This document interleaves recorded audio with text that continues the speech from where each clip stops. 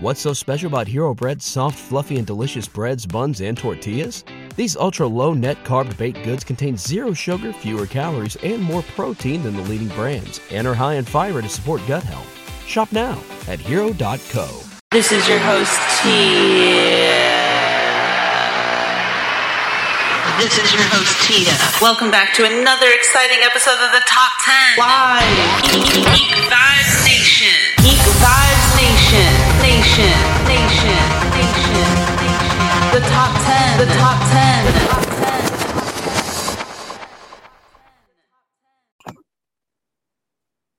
Hello, everyone. Welcome back to another amazing episode of the Top 10 by Geek Vibes Nation. I'm your host, Tia, and as always, I have with me my amazing co-host, Brittany. How are you today, Brittany? Good say, I'm doing great. I'm sitting in one of the rooms, so I was like, oh, I'm going to get a break from the cats, and now I hear a million cats trying to claw at a door. Yeah, if you have cats, there is no privacy. You can never close the door in hopes that you can get away from them. They will always find a way to get in. And if they can't get in, they'll make enough noise that you'll eventually go, oh my God, just come the fuck in already. I know, you're like, you know what, I give in. I give in at this point. But yeah, so Brittany, today is Memorial Day. So how are you doing? I'm good. I slept all day. I got back from Texas. So, I was like, I'm really tired. I went to bed last night and I woke up and I was like, oh God, it's like 2 p.m. Yeah, so originally, like 3 weeks ago, we had all planned on going to the beach, enjoying Memorial Day, because, that's really what people do on Memorial Day. It is, the start of summer usually, start of the beaches. And it was crap today. It was like 50 degrees. It was cloudy. And 50 degrees there? Oh my God. Yes. But now at 7 o'clock, the sun is fully out and it's about 70 degrees. So you know what, weather? Screw you. I feel that on an emotional level. I do, of course, want to say that, of course, we all know what the true meaning of Memorial Day is, and of course, we want to thank all of the men and women who, unfortunately lost their lives fighting for us. So, of course, the meaning of Memorial Day is not lost to me. I do want to say that because I feel that and listen, I'm not getting on a soapbox or anything. That's not what this is about. But I do feel sometimes people do forget what Memorial Day actually is, and in a way get Memorial Day and Veterans Day confused. So I do want to say that, yes, of course we know what the true meaning of Memorial Day is. But, yeah, that being said, I was upset that we couldn't go to the beach. No, I get you. A lot of people are like, what are you doing for Memorial? And I was like, you're looking at it. You see this? You see what I'm doing right now? I'm doing a whole lot of this right now, and I'm okay with that. Yeah, no, I just wish it was a nicer day. But, it's the beginning of summer, and hopefully we will have a lot nicer days. I mean, restrictions are being lifted. It seems as if the world can somewhat try to get back to normal, even though I don't know I don't know if you can get through 2020 and still be normal. So, I feel like we'll never truly get back to normal, but you know what I mean. I know what you mean. I know. I gotta sit there sometimes too where I'm like, you know what? I feel like this is our new normal. Yeah, and you know what? It's funny because like a year ago, Dr. Fauci said, he was like, everyone's trying to get back to normal, but they have to realize that this is the new normal now. And I think at the time we all kind of said, oh, no. It, of course, is going to go back to the way it used to be, but I don't know. It didn't exactly work out that way.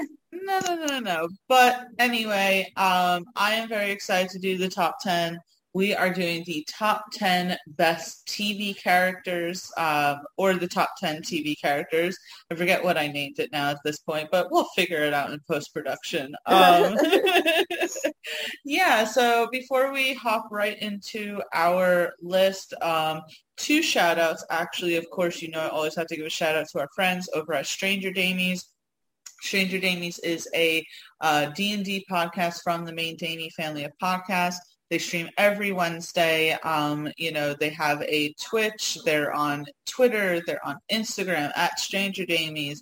Anthony, Mark, and Dan and guests have a great time. They're into, if you're into D&D and you like mysticism and, adventure and a little bit of the 80s nostalgia, please make sure that you check them out. Make sure you let them know that their friends Tia and Brittany sent you, because they're a lot of fun.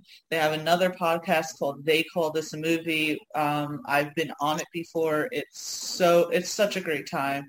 So please make sure you check out the Main Damie. And the second shout out I have to give is I recently did a review for the second season of Who Killed Sarah with Jonna from the Kinda Nerdy Girls podcast. I've been on the Kinda Nerdy Girls podcast about 3 times right now. I have a ton of fun each time I'm on, but I loved the podcast I did with Jonna. We reviewed the second season of Who Killed Sarah. We went through all the twists that were in the second season. We gasped, we cried, we swooned. It was a fun time, so please make sure you check it out on YouTube at Geek Vibes Podcast. And make sure you give Jonna a shout out over at the Kinda Nerdy Girls podcast. You can check them out on Twitter. But Brittany, let's get into our top 10 TV characters. Why don't you start us off with a number 10? Okay, so this isn't me like doing my normal joking thing, okay, right? I'm actually legitimately being serious, okay? Are you here with me? I'm going to go with Hannibal from the TV show. How did I know that was going to happen? I'm being serious though. Because I will say, okay, as a big fangirl, right? The original Hannibal, at first I was like, oh, everybody's saying this is better than, Sir Anthony Hopkins' version. I was like, I don't know about that. I love who I love. I can't believe they would say that, the normal stuff, because I'm a little extra like that. You know how it is to you. I actually thoroughly enjoyed his Hannibal, and I'm actually at the point that I do go in between when I'm like, oh, do I like, I think Sir Anthony Hopkins will always hold a certain place in my heart. But I'm a lady that likes simple things, and I see new hot Hannibal. Not that Sir Anthony Hopkins isn't still a very handsome man, but he is old enough to be my grandfather. You know what? I can go with this Hannibal. Technically, he's only old enough to be my dad, so it's fine then, right, Tia? Right? Please tell me it's okay. You dug that hole for yourself. I love Hannibal, but I really enjoyed his Hannibal because, he's always had like a certain kind of like flair, that very like romantic, almost like, I know it sounds fucked up because it's Hannibal, but you get what I mean. Like, he is very suave, very classy, very holds himself a very certain kind of way that I appreciate. And I think for that, I'm kind of like, man, I'm trying to think of the right way to say this. Sorry, one of the cats attacked me. It interrupted my train of thought. I don't know if you ever get a cat attack while trying to do a podcast. All the time, of course.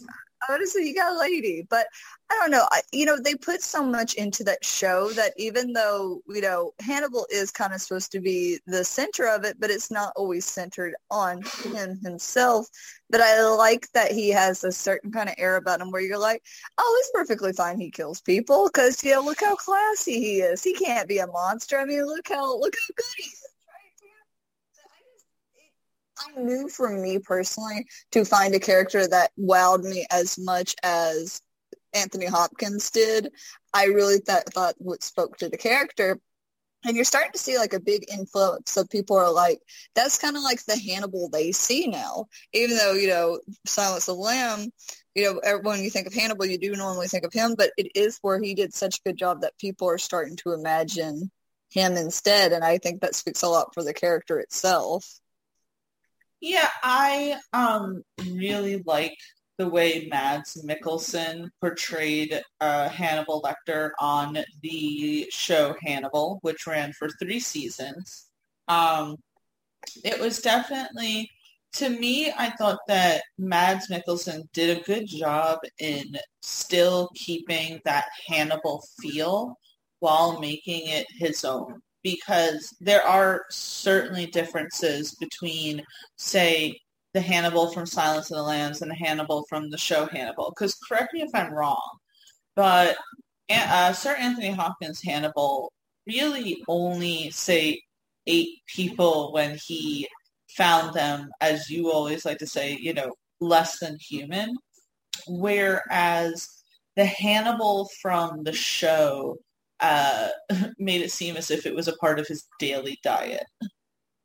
Yeah, like there's a part, correct me if I'm wrong, because it's been a little while and I need to finish the series.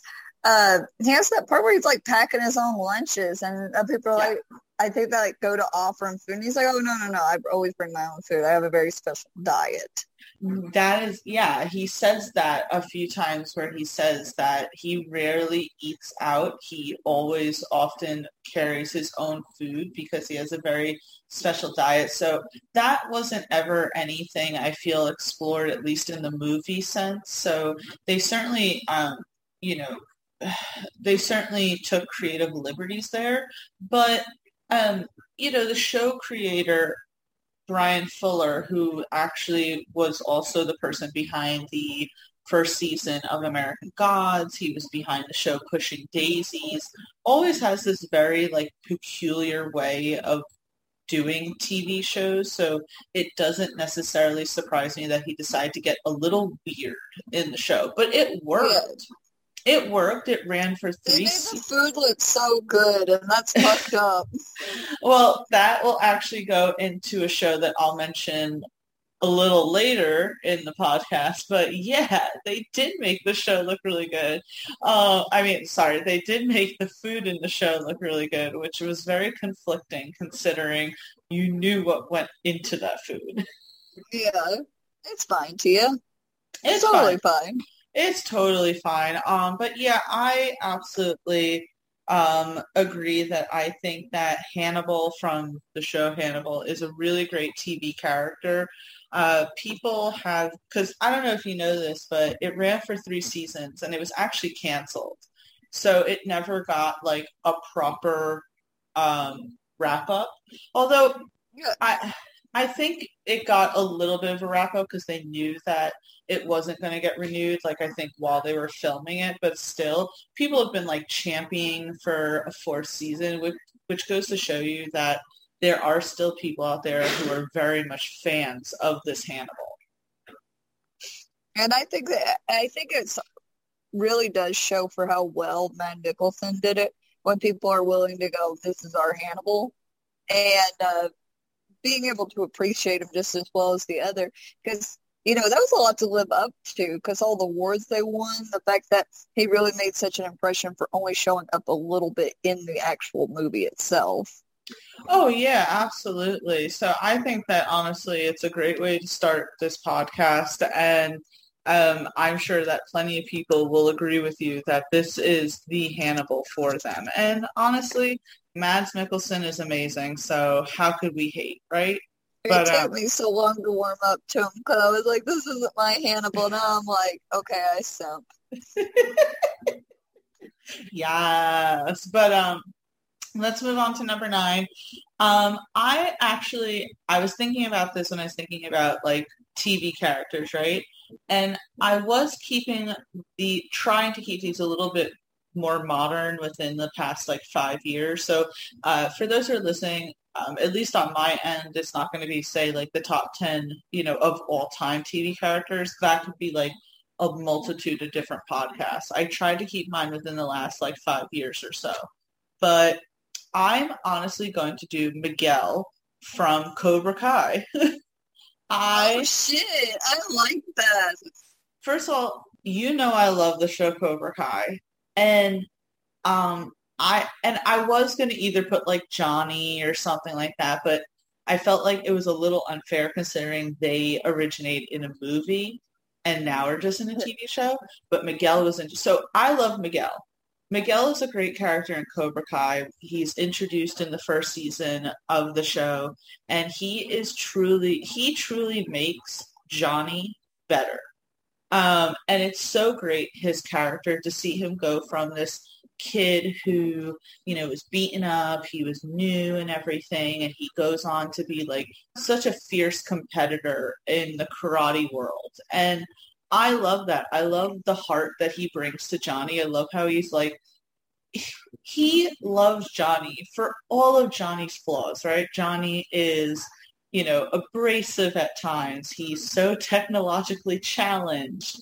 And Miguel is there to kind of like be a guiding hand, like, hey, you can't really say things like that, or hey, think about it this way and let me help you with, your website and everything. But I just love their like relationship with each other, and I loved it in all of seasons 1 and 2, but I especially loved it in season 3. Not only because, at the end, spoiler alert, but at the end of season 2, Miguel got seriously injured in a school fight.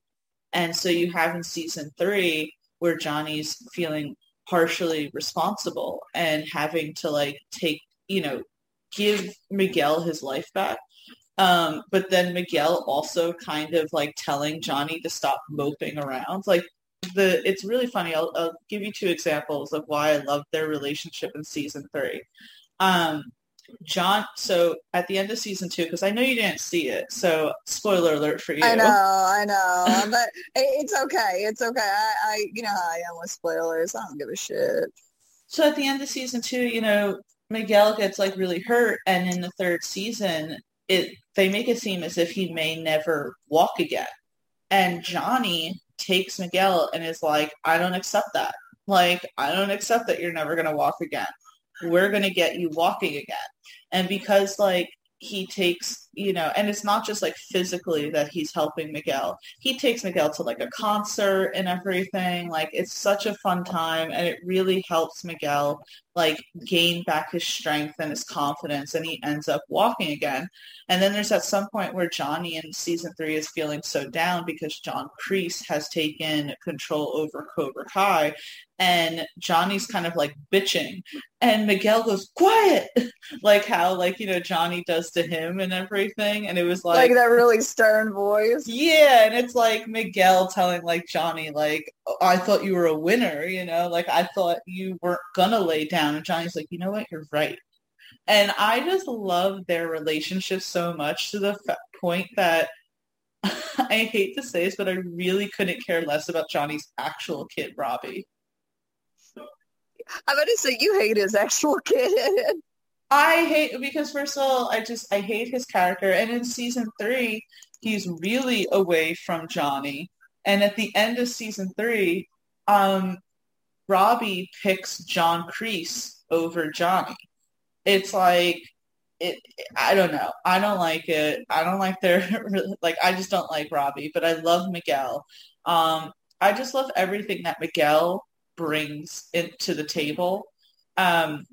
And I loved especially that, he had flaws, right? In season 1, he wasn't the best boyfriend, right? And, maybe he got a little arrogant, and he, in his fighting and stuff like that. But like, he developed so well. And I think that he is such a great touchstone in the show that if the show ever got rid of him, I don't feel like it would be the same show. I almost feel like with Miguel, it's like a lot of times you have like villains to heroes, but it's very not often seen that you see the hero become the villain and then come back from that. Yeah, no, exactly. And I do want to say also, I'm super excited for Cobra Kai season 4. They just confirmed that Terry Silver, who was the villain of Karate Kid 3, will be coming to Cobra Kai season 4. Everybody's obsessed with that, and I don't remember him. I'm sure my dad remembers him because, my dad's who I always loved watching it with, but I cannot think of who that was, and if I rewatched it, I think I would go, oh shit, yep, he's a bad dude. So I'll give you a quick recap because, I never watched the first Karate Kid before Cobra Kai, and I haven't seen any of the other Karate Kid movies. But this is what I've seen in, like, research and, like, clips and everything. So really quick, right? I'll make this quick. In Karate Kid, in Karate Kid 3, John Kreese calls upon Terry Silver, who was an old-time war buddy of his, who they served together, and pretty much tells him how, like, Cobra Kai isn't doing well, blah, blah, blah. Terry Silver, who is really wealthy from toxic waste dumping. That's why he's wealthy. So he's already a shit person. And he pretty much concocts this whole entire plot to get Daniel to leave Mr. Miyagi and train with him, and mentally and physically manipulates Daniel. And then at the end, pretty much reveals that he never cared for Daniel at all. This was all a way to get him to go against his, like, principles and actually become a member of Cobra Kai and actually go away from Mr. Miyagi. And pretty much, like, laughs in his face because he, like, Daniel for this whole time thought John Kreese was dead. And at the end of the movie, Terry Silver's like, ha ha ha, John Kreese isn't dead. We've actually been working together and I manipulated you this whole entire time. You little shit. So, you know, it was very mentally and physically damaging to Daniel. And just in, say, Cobra Kai lore, really quick, in season 1, when Johnny wants to get Cobra Kai into the karate tournament, they say, oh, well, it looks like there was a lifetime ban on Cobra Kai because of Terry Silver. And Johnny's like, you know, I don't know who the fuck that is because Johnny wasn't in Karate Kid 3. And it's because, so pretty much Terry Silver initially got Cobra Kai banned from the karate tournament because of how bad he was. And then in season 3 of Cobra Kai, it keeps showing flashbacks of John Kreese in the Vietnam War. And essentially he saved Terry Silver.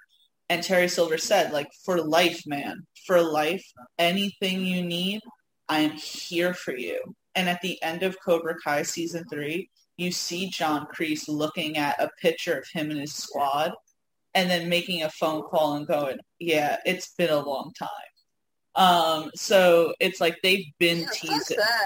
They've been teasing the return of Terry Silver for a long time. So pretty much what I can gather is that he's like the worst villain ever. And not that makes sense. And not in like he's a shitty way, in like, oh shit, this is a bad guy. It's like, I think with Kreese, it's kind of like you're like, oh, he's older. You know, when he was in his prime, Mr. Miyagi could beat his ass, right? Mm-hmm. And so it's kind of like with that, you didn't really have an issue. But with now, you're like, okay, you know, Drake could still beat him. But with Terry Silver, I think he's younger. And it's oh, that dude can still beat our fucking ass. I think he's supposed to be a little younger, even though the two of them did serve in the war. So maybe they're around the same age. But they made it seem, at least again from the clips I saw, that he's a much more brutal fighter than John Kreese is. And I think because he's a little bit of a mustache twirling villain, so he's a little bit more sadistic than John Kreese. I can see that because, you know, it was saying with Kreese, it's like, you know, he did try to kill Johnny and Mr. Miyagi was like, hey, don't fucking do that. But with Terry, I feel like it is like someone that's like, you know, he thinks it a lot more out than, oh, just brutal beating. Right. Like, well, and that's the whole point of Karate Kid 3 is that he literally planned out this entire plan of like, I'm going to manipulate this kid because Daniel's still a kid at this point. And he's like, I'm going to manipulate this kid into leaving Mr. Miyagi. Like, you have to think about that, like, how dedicated he was to Mr. Miyagi. And then in the third movie for him to, like, leave Mr. Miyagi and go train with this guy instead was pretty, like, insane. But, yeah, so cannot wait for Cobra Kai Season 4. What'd you say? I have to like talk to Dad about that too, because I know he's caught up and stuff, and be like, "Do you really remember Terry Silver?" Because I bet he's gonna be like, "Bro, yes, how could I not?" If your dad is caught up with Cobra Kai Season 3, he probably already knows that they're approaching Terry Silver. Because even me, who's not seen it, like I like pretty much said to myself, oh, that's who John Kreese is calling. Who else would he be calling other than Terry Silver? But Cobra Kai season 3 was so good. All right. And I already showed you the end of it. But Daniel and Johnny teaming up and training all of their kids together to go up against John Kreese, like, it's about to be war. So I was laughing at the sirens. I know, of course, just as I said, it's going to be war. But yeah. Miguel is an awesome character and cannot wait to see more of him in Cobra Kai season 4. So that's my number 9. Brittany, what's your number 8? I'm going to go with I think I'm going to go with Lucifer from Supernatural. Oh, that's a good one. Oh, because a little known fact about me and Tia is we were obsessed with Supernatural at some point. We went to a convention. Mm-hmm. I went to 2. Awesome. I went to 2 conventions. Oh, I forgot because you went with Cindy, didn't you? I went with Cindy to one in New Jersey. Oh my God. I'm so jealous. Everything's so like accessible to you, bitch. I'm sure. But no, we love Supernatural, but they did get into a point where it got very convoluted. And it's like there's only so much you can be like, haha. And also, like, not to be like super like just a certain way, they kill off everyone. You get attached to a character, they're dead. Benny, dead. Charlie, dead. Everyone, dead. You like a character, dead. Are they female? Dead. Well, and not for nothing. And that was the thing. It's like if you were a woman on Supernatural, you're going to die. Sorry. Bye. And I will say... I will say really quick, because I want to continue hearing about your Lucifer, but I didn't watch the series finale of Supernatural, but I heard what happened because, I was on Twitter, so I decided to just kind of keep up with everyone live tweeting. And I know how the series ended, and I was like, man, if I was still watching Supernatural, I would be fuming. So, yeah. Yeah. Do you feel like I feel like the fandom had such an influence on that show because I felt like they wouldn't spoiler alert, I feel like they wouldn't have done the official ship of Castiel and Dean without people pushing so hard for it because they're like, come on, look at them. But then you can't tell me. But even that they didn't do entirely well because I saw the clip and it's Castiel saying to Dean, I love you.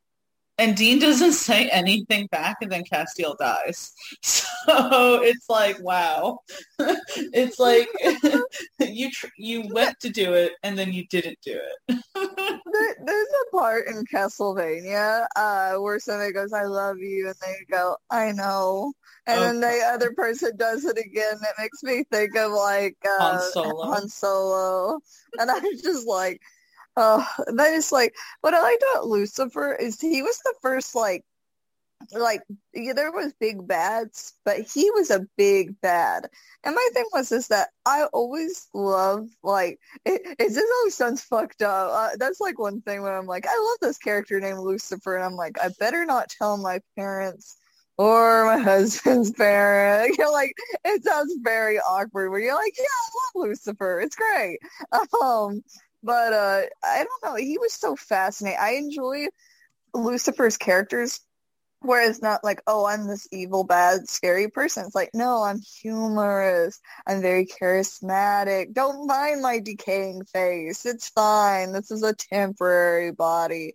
And what was the actor's name that played him again? Mark Pellegrino. Okay, because I always remember his last name sounds like the water. It is. The water company or whatever. Is this a sparkling water? Pellegrino. It's like a sparkling water. It's very expensive. Okay. Oh shit. Well, it's like with him. It's just I don't know. He played it so well that I just sat there and I was like, I'm eternally fascinated by this character to the point where, you don't often see the vessels come back. There's a lot of characters this is their temporary vessel. They're going to use another body and they're going to use another body. But for him, he played that character so well, and people loved that character so much. They kept the actor for it. I'm sure in memory he probably took someone else's body, or took Sam's. But was he after Dean's body or Sam's body? Sam. Okay. Well, and that was the whole thing about him drinking demon blood growing up and yada yada. Mm-hmm. But I'm pretty sure. But I don't know. I just found him really fascinating. It made me think of I never watched this, but what is that movie you love with the angel? Oh, Legion? Either Legion or the other one. It's like an angel name. I thought it started with like a C. Oh, I'm trying to think. There's another one named after an angel where the angel loses his wings, and he's fighting demons or something like that. That's something. That's Legion. Constantine. Oh, Constantine with Keanu Reeves. Yeah. But I love there's this movie called Legion with Paul Bettany, and he plays Michael the Archangel, and he loses his wings because he goes against God because God wants to destroy all the humans again, and he's like, but we're supposed to love the humans, so he loses his wings and has to fight against demons. And it may be Legion I'm thinking of. I was just so hung up on what was the name of the other one. But on him, what gets me is isn't Lucifer in it and he's playful? It's been a long time. Or is that Constantine? I think that's Constantine. I think that's Constantine. Okay. But it's just it made me feel like that movie, even though I didn't see it, but I loved watching that clip because it was so iconic for that scene. But it's sorry, Toby is biting me. There is something wrong with him today. He's doing it in a playful way, but it's definitely a distraction when you're like, yeah, I'm going to talk, and then cat bite. But yeah, I don't know. What do you think of him? I really love this. This is going to sound bad, which it's not so bad right now because you know how there's the show Lucifer, and right now it's premiering its I think final season or something on Netflix. So I mean, people are loving Lucifer anyway. But I loved the early Lucifer seasons in Supernatural because I know they brought him back, I believe, for season 11 or season 11. And then I think they even brought him back after, but I had stopped watching Supernatural at that point, so I can't tell you. But the way he was done in season 5 was so good. And I'll tell you why it was so good. And this is going to sound fucked up because I am talking about Satan right now. But in the fictional sense, biblically, right? Lucifer. Yeah, biblically. I can't talk today. In the Bible, Lucifer is supposed to be a grand manipulator, right? And that's what you get in season 5 of Supernatural. Because there are times in the show where you almost feel comforted because it's he's telling Sam it's all good, we're fine, we're good, why don't join me and everything. It's very charismatic, very convincing. What do they call him? The Great Deceiver? The Great Deceiver, yes, and I felt that in season 5, this great, he never, really came off as the devil horns wearing dude. It's they really made it a point to be he was an angel, and you even have all these other angels around him going he is our brother, he is the most beautiful one, we shouldn't go against him because he's one of us, and the episode I really loved is the episode where he kills Gabriel, because you really did feel this brotherly love between the two of them. I don't know. It was so good.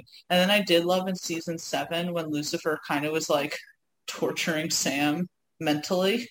But we love a good torture scene. But I will say I love Mark Pellegrino as Lucifer in Supernatural. I also think though that Jared Padalecki also did a fantastic job when it was his turn to play Lucifer.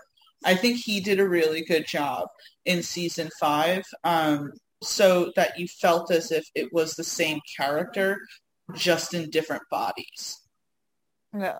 No, I remember that because I was like, man, I did kind of love whenever they would have where the character, it's like, I'm a guy pretending to play another guy type vibe. And it's like, that would be very interesting. It's like, be yourself, but I need you to suddenly take on this other character. And it was kind of neat to like see like a body change with characters. Well, I mean, shit, Jared Padalecki did that 1,000 times in Supernatural. In season 3 or 2, I believe, he played Meg. Meg was supposed to be, like, possessing him. And then he That played... bitch is always getting possessed. I know!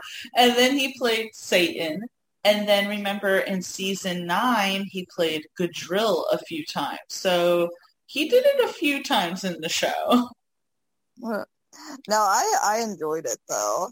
I really like it makes me want to rewatch it and just stop where I stopped last time. You know, it's so funny because back when we were like really into Supernatural, I remember a few people online saying like, yeah, I stopped watching after season 5 because I felt like that was the true ending. And I used to say, how could you do that? We're still going on. We're like season 9 is so good. But I look back at it and I'm like, season 5 really was like the great ending. You know, they defeated Lucifer. Sam is sucked into like the void, and Castiel pretty much is kind of like hinted to being God. And I felt like that was perfect, you know? It was I'm sure that fans now, after having seen the series finale, would have much preferred whatever happened in season 5 to be the grand finale. Remember season 5? We met the 4 horsemen of the apocalypse. We met Lucifer. I mean, we met a lot of great characters. I know, and I know I do. Was it season 6 or 7 that we met Benny? We met Benny in season... So, okay, really quick.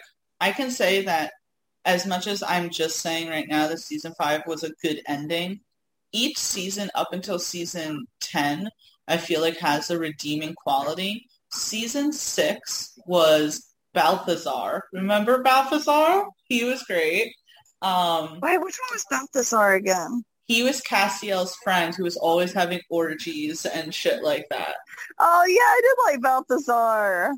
So season 6, we had Balthazar. Season 7, we had the Leviathans. And Dick Roman was just so great. I can't, like, not, you know. And I think Crowley had a bigger role in season 7 as well. So, you know, that. I think that's when he was starting to become the king of hell. Yeah. And then... Because they're like, Satan's no longer here. It's a free-for-all. Yeah. And I love was Crowley.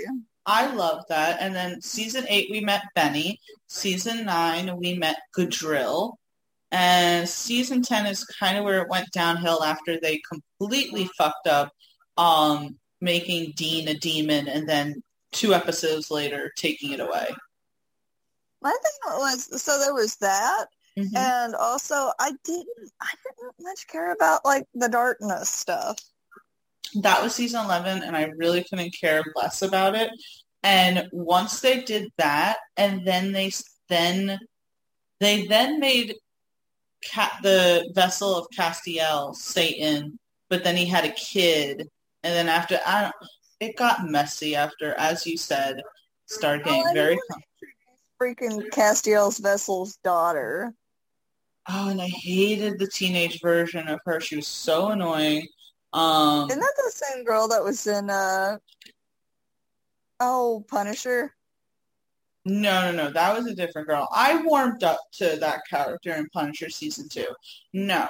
The actress, who, and I can't remember her name. Listen, you know, we all have that actor actress that we just don't like. I have seen that girl in multiple things. She was in Supernatural. She was in *Halt and Catch Fire*. She was in a few other things I watched. And she always plays this whiny, bratty teenager, which really makes me upset that she actually was cast in the 3rd Ant-Man and the Wasp film. So, I don't know. We'll have to deal with that when that time comes. But, yeah. Brittany, did you want to say anything else about Lucifer on Supernatural? I think I'm good. Okay. I'm I did not know what's in what the cats ate or what, but let me explain this real quick. So Toby is a baby, and he's very like, okay, I want to lay on top of you, but he doesn't like Nami, and every time Nami comes by, he like tries to eat him alive, and I'm not moving, but Toby's like, oh, you're obviously near me, so therefore you must be Nami, so I should try to bite you, and then realize that it's you halfway into trying to bite you. So that is my existence right now, Tia. That sounds like so much fun. You live the cat lifestyle, you get it. Luckily, Lady's just sitting next to me so peacefully, so, we're all good. You're like, this is why dogs are better. My perfect princess. But, my God, I have been around that dog. Perfect princess, my butt. But Lucifer for number 8 is perfect. I'm gonna go with number 7, and I'm gonna go with Ravi from iZombie. Ooh, I was just talking about him because I was singing the theme song while out at dinner with friends, and I said, have y'all seen iZombie? They're like, I love iZombie, which, half the guys were obsessed with Liv, but the rest were like, Robbie was pretty fucking cool. Well, listen, I know that Liv is the main character of the show, and she's great in her own accord, but let me explain to you why Ravi is like the MVP of that show. Episode 1, we meet Liv, and we understand that Liv, after being turned into a zombie, goes to work at a mortuary and everything, and Ravi is her boss. Ravi instantly makes a connection that she's a zombie. Not only does he not get freaked out, but he makes it his number one mission in the entire show to help Liv find a cure. And he never, gives that up. That's every season. So not only that, right? Not only did he, try so hard, it's like he never got freaked out by Liv. He never got, judgmental or anything with her or anything like that. And he was just a great friend overall. And even if, I don't know if you remember in, season 1 in the beginning, she goes through a little bit of a rage moment, and he calms her down. He doesn't get freaked out. It's not like he never wants to talk to her again. It's like he always continuously is there for her. And what I like about it is not only, and I'll go back to him being a great friend, but he also isn't afraid to call people out on their bullshit as well. And I appreciated that. It's just he always had everyone's, priority. He always had everyone's well-being in mind. And he loved Liv, and in a completely platonic way. And I love that they never made it a romantic thing. They never once had it where maybe they have romantic feelings for each other or something. It's no, completely 100% he loved her as a friend. And he even said that he loved her, and you felt that it was a completely platonic thing. He was there for Major every time Major had a problem. His love for Peyton and everything. I just love Ravi. He is the MVP of this show. He never compromised his morals or anything like that.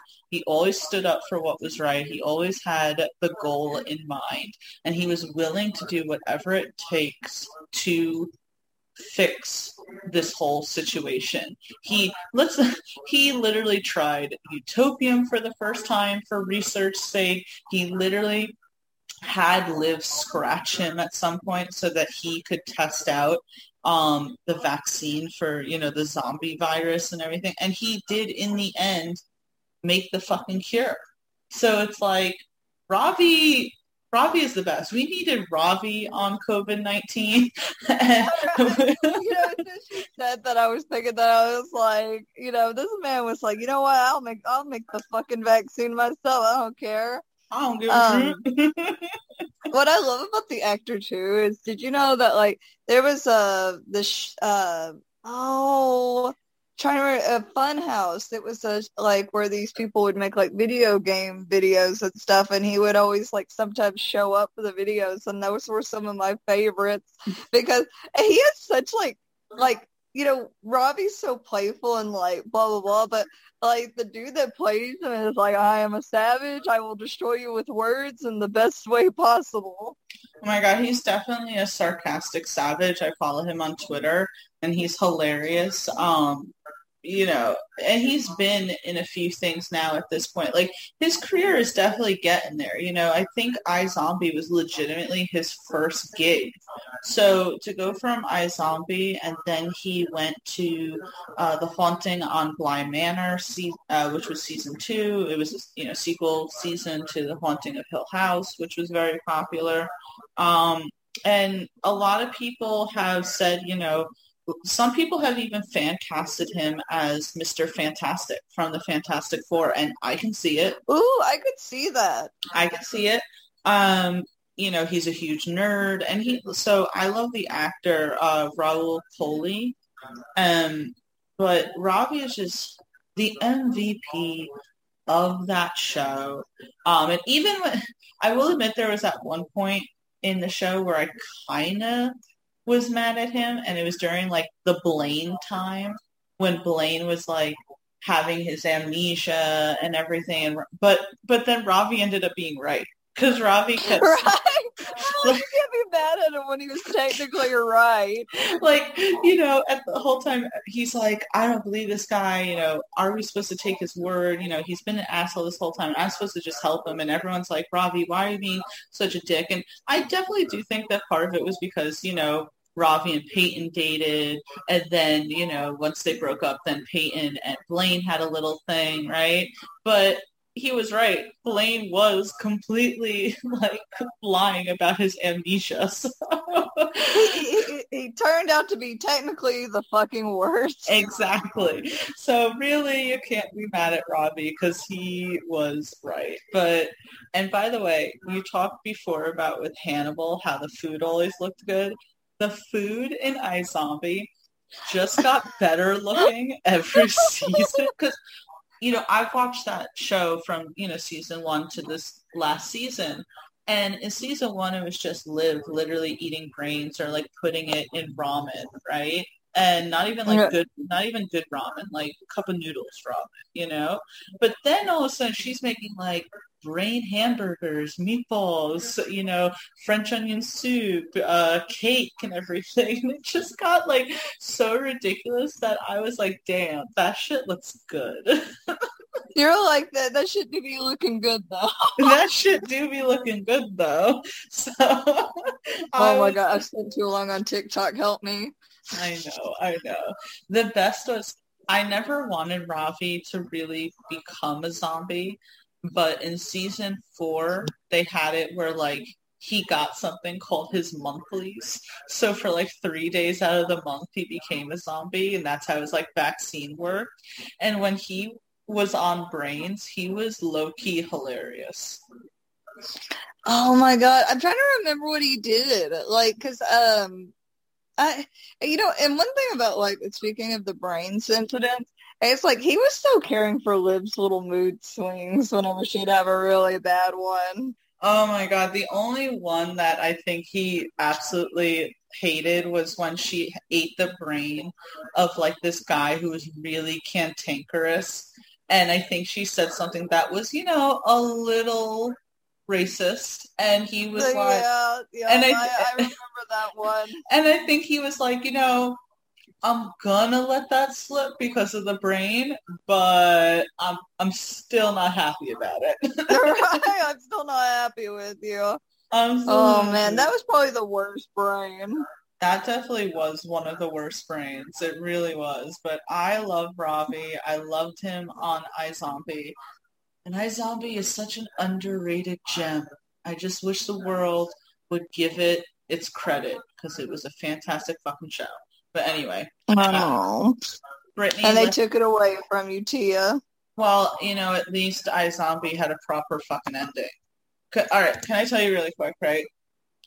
The thing that was so frustrating about iZombie, sometimes, like being part of the fandom, was season 1 had 13 episodes. And then season 2 was originally supposed to have 13 episodes, but it was doing so well that literally the CW was like, in the middle of it airing, said, oh, we want to give it more episodes. So like they literally were just filming as it went, and we ended up with 19 episodes.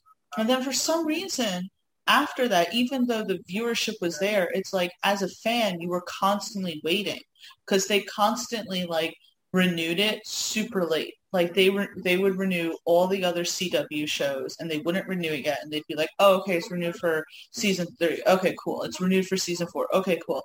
And I remember us like waiting after season 4, like, come on, man. The last episode just came out. Like, you renewed all your other stupid fucking shows. Like, why aren't you renewing this? And, they'd say, oh, it was renewed for season 5. And everyone's like, yeah. And then like 2 days later, they're like, season 5 will be the last season. It's like, oh, I got what I wanted, but at what cost? But at what cost? I know. I hate that when you're like, I'm happy.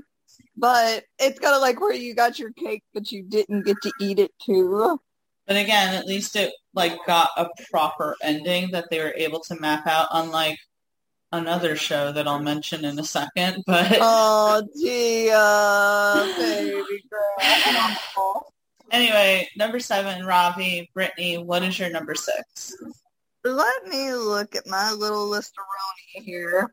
Let's see. I am going to go with someone I love. And I'm going to go with Al Swearingen from Deadwood. Okay, yeah. You cannot blame me. So if you don't know, he's played by Ian McShane. Deadwood was one of the freaking like most insane TV show. People were obsessed with it, and I didn't realize it was so old because it doesn't feel like an old show. It doesn't feel like, oh, it's just like something from the past. It legitimately feels like, oh no, I wish I would have found it a long time ago. But Tia, do you remember how old it is? I'll look it up right now. 1 second. Oh, you're good. But, I mean, it ended up like, you have where it's basically an old Western, and, there's a lot more to it, but Al Swearingen plays, like, the saloon owner, and you realize he owns so much of that town, the property, because I think when they got chased off by, like, I'm trying to remember, I think they were trying to make amends, like, I don't know if at some point the government was trying to make amends with the Native American population, so they chased off like everybody in that area, and then that fell through, and so they came back to the town, and Al was one of those original people coming back, so I think that's how he kind of owned everything, because and a lot of people were coming to this town as a fresh new start, but it's still so lawless. It's so like, it kind of, nothing's really going to break the law there unless you're wanting somebody there because it wasn't technically part of a state yet. But Al is such a motherfucker because he, like, Tia, how would you describe him? A motherfucker. I think that's actually I think that's a perfect way to describe him. I don't know. Throughout the entire series, it's like he's this big evil, like, character that you go, oh, like, like kills like a child because he's like, well, that child may get me in trouble, so I better go ahead and take care of the situation. And you're like, you know what? That's pretty fucked up, which I think is very fair to say. He ends up changing his mind. But, you do see this parts where he's this, big evil person in it. But then again, he's the only one that was willing to let he killed the priest so that, because he ends up getting that tumor and he can't think straight and everything's like going wrong and he's suffering real bad and he ends up suffocating the guy instead of letting him suffer. And I'm like, okay, that's fucked up, but you technically did a good thing, and I don't know how to feel about that. Oh no, he's so off. He's the perfect mix of awful and good, because he does awful shit, but he ends up doing good shit, but not super good shit, just enough good shit to make him like halfway redeemable. Whatchamacallit, like, By the way, it ran from 2004 to 2006. So it is Yeah, it old. does not feel like it started in 2004. The only reason why sometimes I do believe that is when I look back on it, there are some like questionable stereotypes in the show that I feel wouldn't say fly today if it were to come out now. Just at least from my perspective. But yeah, I never knew how to feel about Al Swearingen because he's played by Ian McShane, so you know that he's going to be played, so charismatic and so whimsical, and you could really tell, that people say a lot, chewing the scenery. You can tell that he completely chewed the scenery, and he just really was commanding the camera every time he was in front of it. But he did really fucked up things, as you said. I mean, the first episode is him beating one of the prostitutes in his brothel. Because after she just got beat by another guy and she killed the guy. Yeah, and he gets mad because someone was killed in his brothel, and he's not very nice to, say, the woman who mops up and everything because of her physical disabilities. So it's like, he's not a nice person. But then in the moments when he's not being so shitty, it's like suddenly he's so charismatic and just so fun to watch. And didn't they... he's incredibly fun to watch because I was like skipping through it just to watch his scenes because he's so fucking awful, but he's so like, you crave those good moments from him. And didn't they essentially try to redeem him in a sense? Like, doesn't he get a little redeemed in the movie?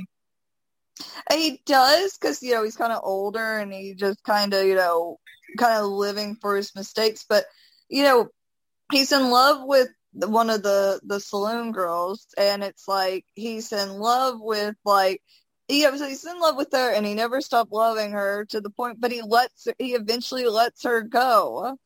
And it's like, it's like, are you good? Are you bad? Are you just halfway redeemable? What the fuck are you? I mean, I guess it goes to show you that, like, people in general are not entirely good and they're not entirely bad. So it's like, with this character, a lot that he has done is irredeemable. But then on the other hand, a lot of what he's doing are the signs of someone who is a decent person. So it's like, people are crazy, but he softens up through the entire series. Like, he goes from being fucking awful to, well, I better go help the good guys. Fuck, I really don't want to, but I guess I should. I think also, didn't he have like a kidney stone that he suffered from at some point? I think didn't that kind of like... he ends up getting that. And I love the doctor from that show.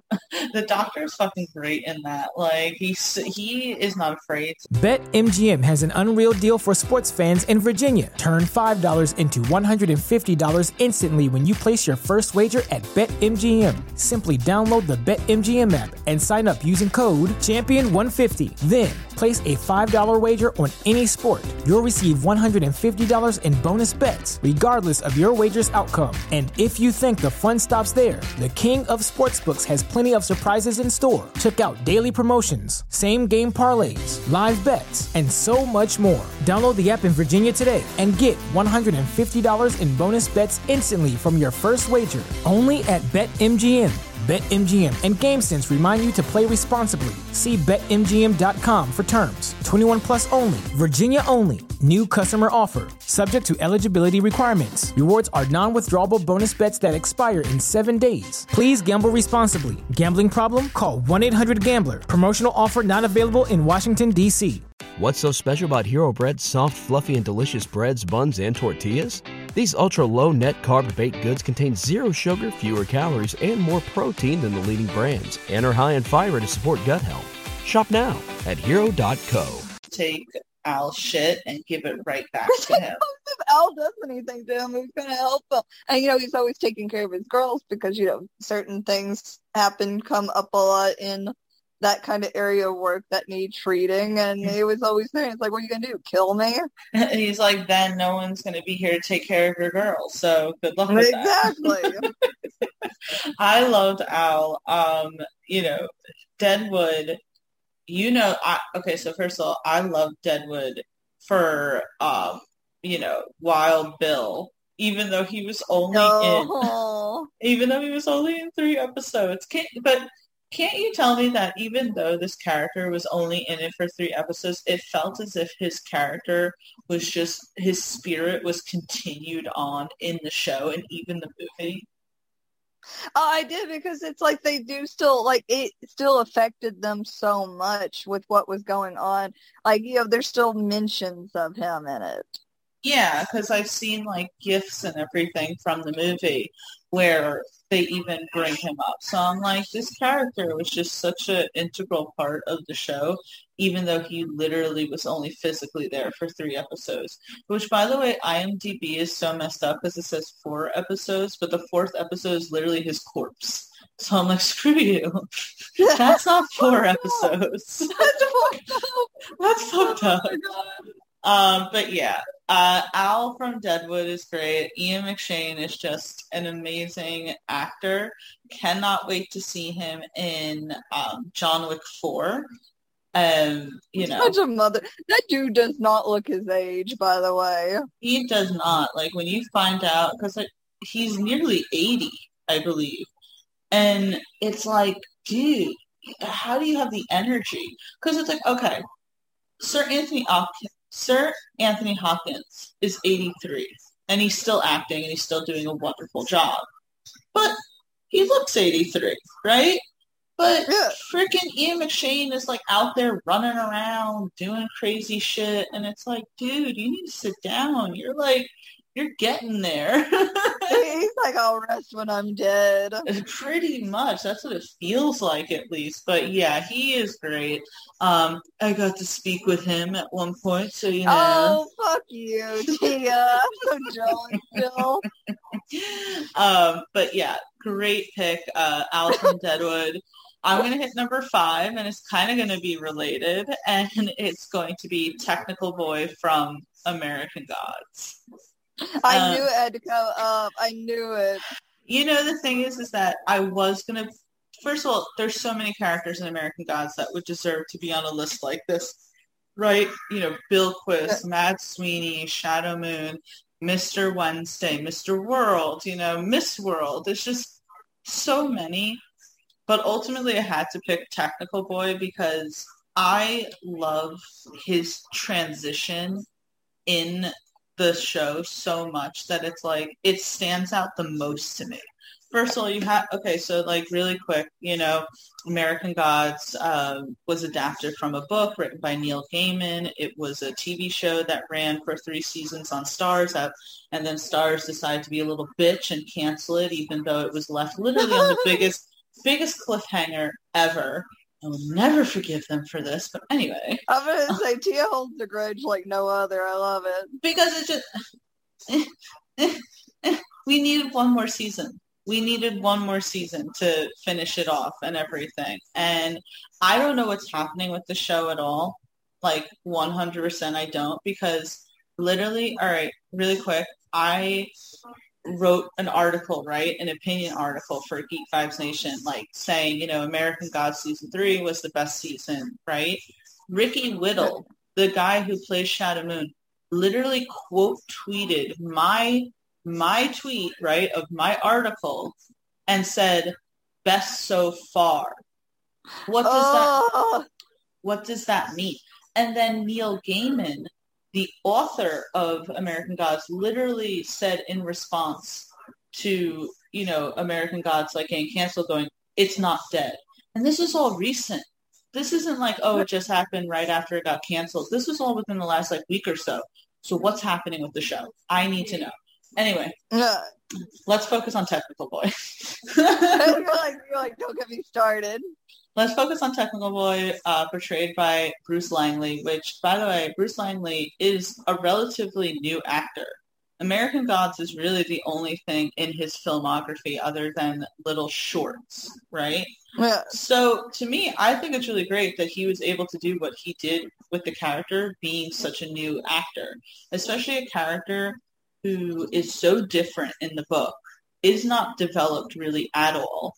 And to take a character and have it where you actually care about this character, you feel for this character, and you want to see him continue to transform. And I'm sorry, like, season 3 fucking blew my mind with the whole shit. Like, oh my god, I was like, which part? And then I was like, oh, I remember. Holy shit, I remember. Because you first meet Technical Boy in season 1, and it's just like, okay, he's the god of technology, right? And he's a little shit, and you kind of hate him because he tried to kill Shadow, and he's kind of blackmailing Bilquis, so F this guy. And you're already led to believe that the new gods are the bad guys, right? And then in season 2, you go, oh, I kind of feel bad about this guy. You see his origin. You see how new media is kind of being a bitch, and how it seems as if the new gods have a bit of a, like, agenda against him, right? And so you feel bad for him because he's technically made obsolete at some point. And then you have him in season 3 where Bilquis literally, you know, sends him on some emotional whirlwind and everything. He has to figure out that because I'm so fucking mad about it. He's a spicy boy.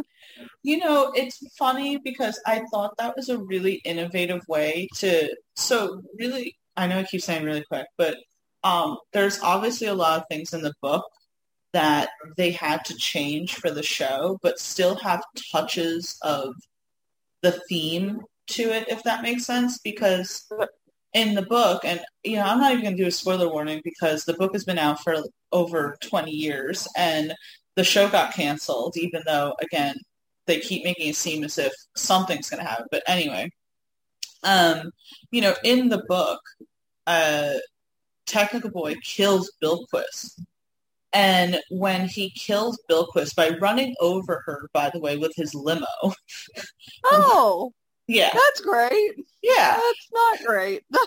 And it's really messed up because he's literally singing "You're an analog girl in a digital world." Really weird. Oh. Yeah, really sadistic. So when Technical Boy kills Bilquis, as she's dying, she releases a curse onto Technical Boy. And it's never really explained what happens to him. You just know that he's losing his mind because there's that... Remember in season 3 at the end where they all meet at that hotel to collect the body of Mr. Wednesday? Yeah. That happens as well in the book, but Shadow's room is right next to Technical Boy's, and all he can hear is Technical Boy slamming himself up against the wall because he's just going crazy. And then he he just kind of dies. So it's what like... What the fuck?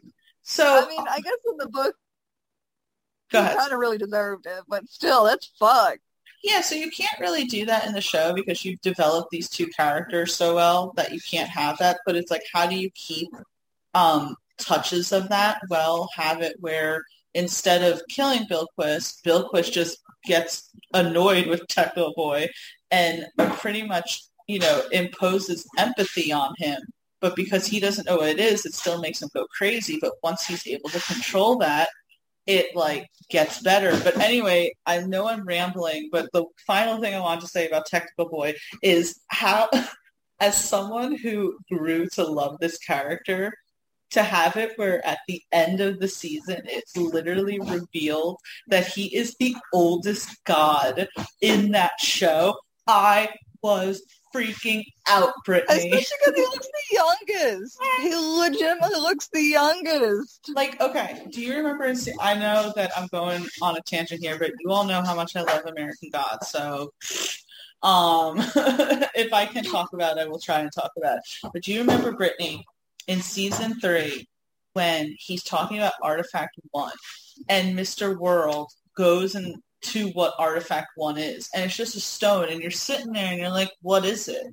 Like, I don't get this. What is it? And I saw some people kind of like surmising online going, oh, it's a spear, you know, one of like humanity's first tools and everything. And when he grabs it and you realize that it was a flint to pretty much show like humanity's first innovation, and that's technically what Technical Boy is just innovation. It's like, And when you're like, I didn't expect it to be so fucking good. And when Techno Boy's like, well, why don't I remember it? And Mr. World going like, because you don't have this in your possession. So every time you change, it's like you forget. But it's like, how long has Mr. World had it for? You know? Like, I need answers. I did too. It's like, I need answers, but they ain't ever going to give it. They ain't never going to get it. But I'm telling you, I sit there and I like look for little crumbs of what Ricky Whittle and Neil Gaiman are putting out there to be like, what's going on, guys? You got any more of that American Gods? Oh my gosh, I feel that. I feel that on an emotional level. I'm just saying, I've been through it a few times with shows that I really like getting canceled. And they always do like, you know, thank you so much, fans. You know, it's been a journey, you know, da-da-da-da-da. No actor has done anything like that. The official American Gods Twitter page hasn't put anything out. So I'm like, to me, I'm just saying, I'm not trying to be a conspiracy theorist because I want to be a realist as well. But it's just a little weird.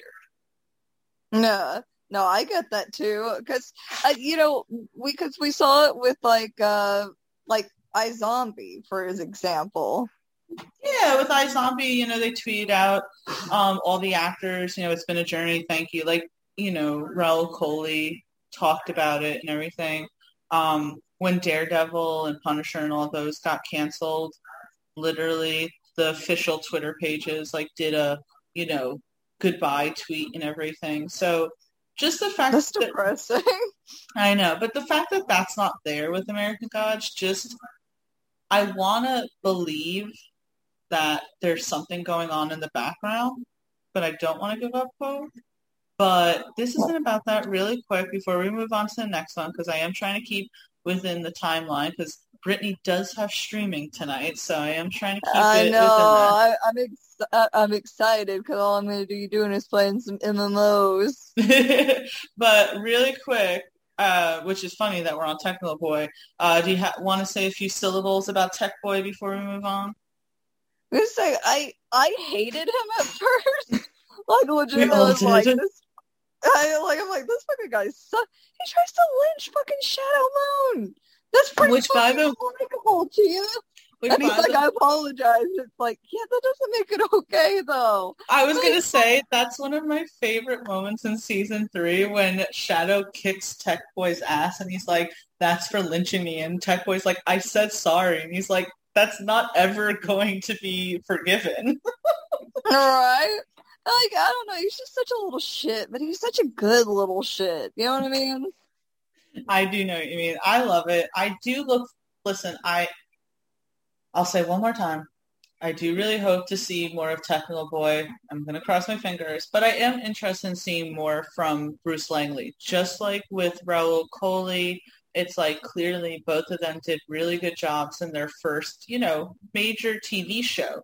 You got to think about iZombie is on CW, a big cable show, and American Gods was on Starz, you know, a major network show. So, you know, I think that shows a lot.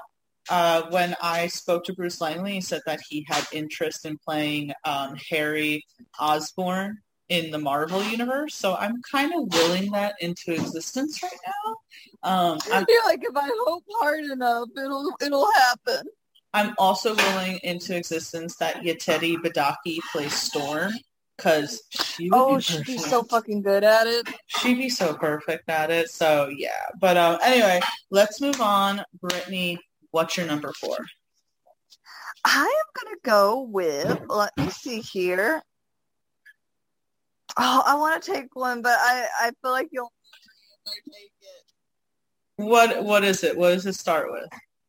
An S. An S?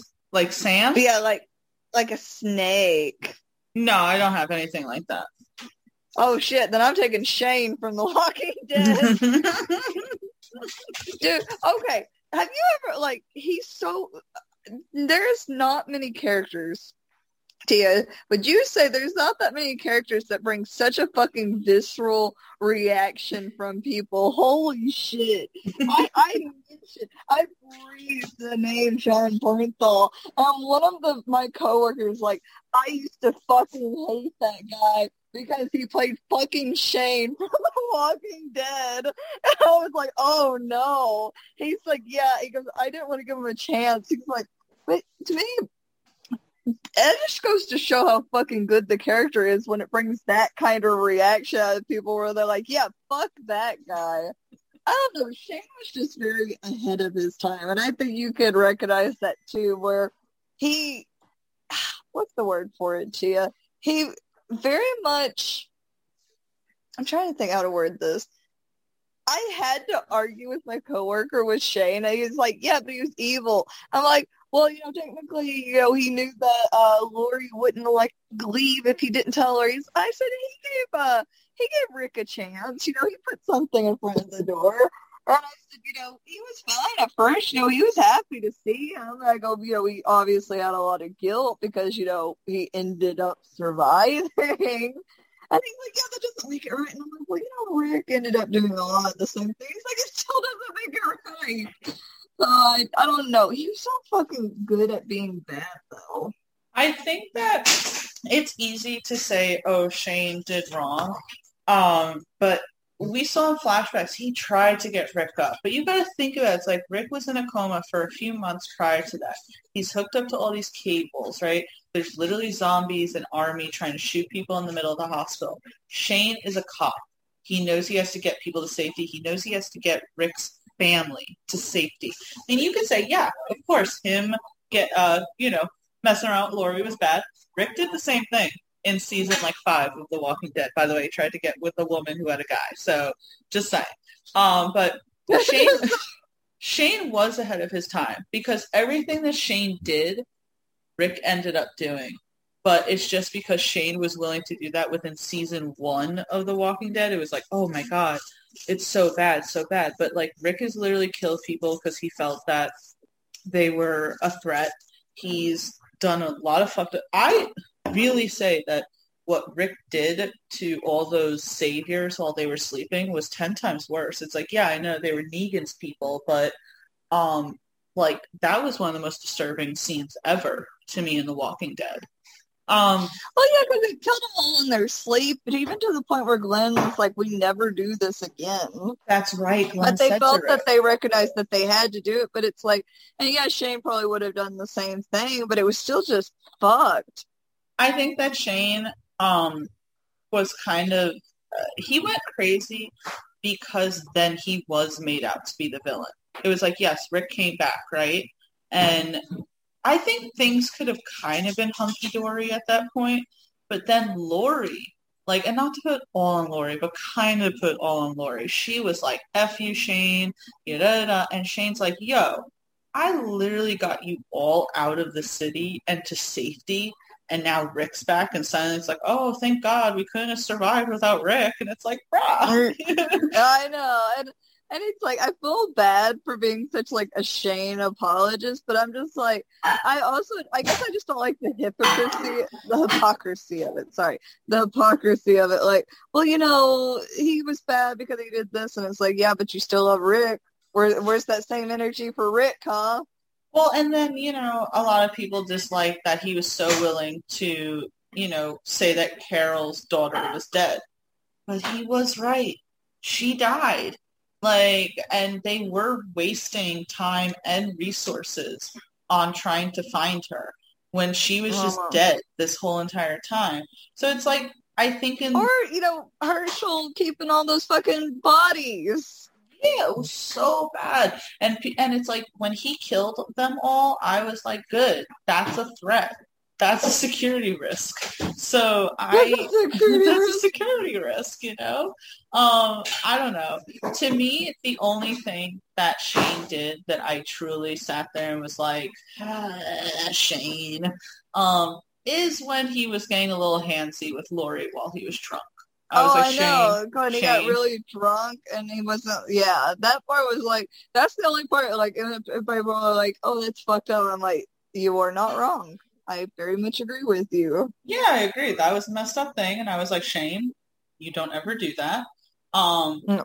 I do know that some people were pissed that he shot that one guy, Otis, when they were trying to leave. But I'm like, again, survival of the fittest. And it's like he saw He did it for Carl. He right? did for Carl. He was like, either one of us leaves and gets, Carl the treatment that he needs, or neither of us leave and Carl dies.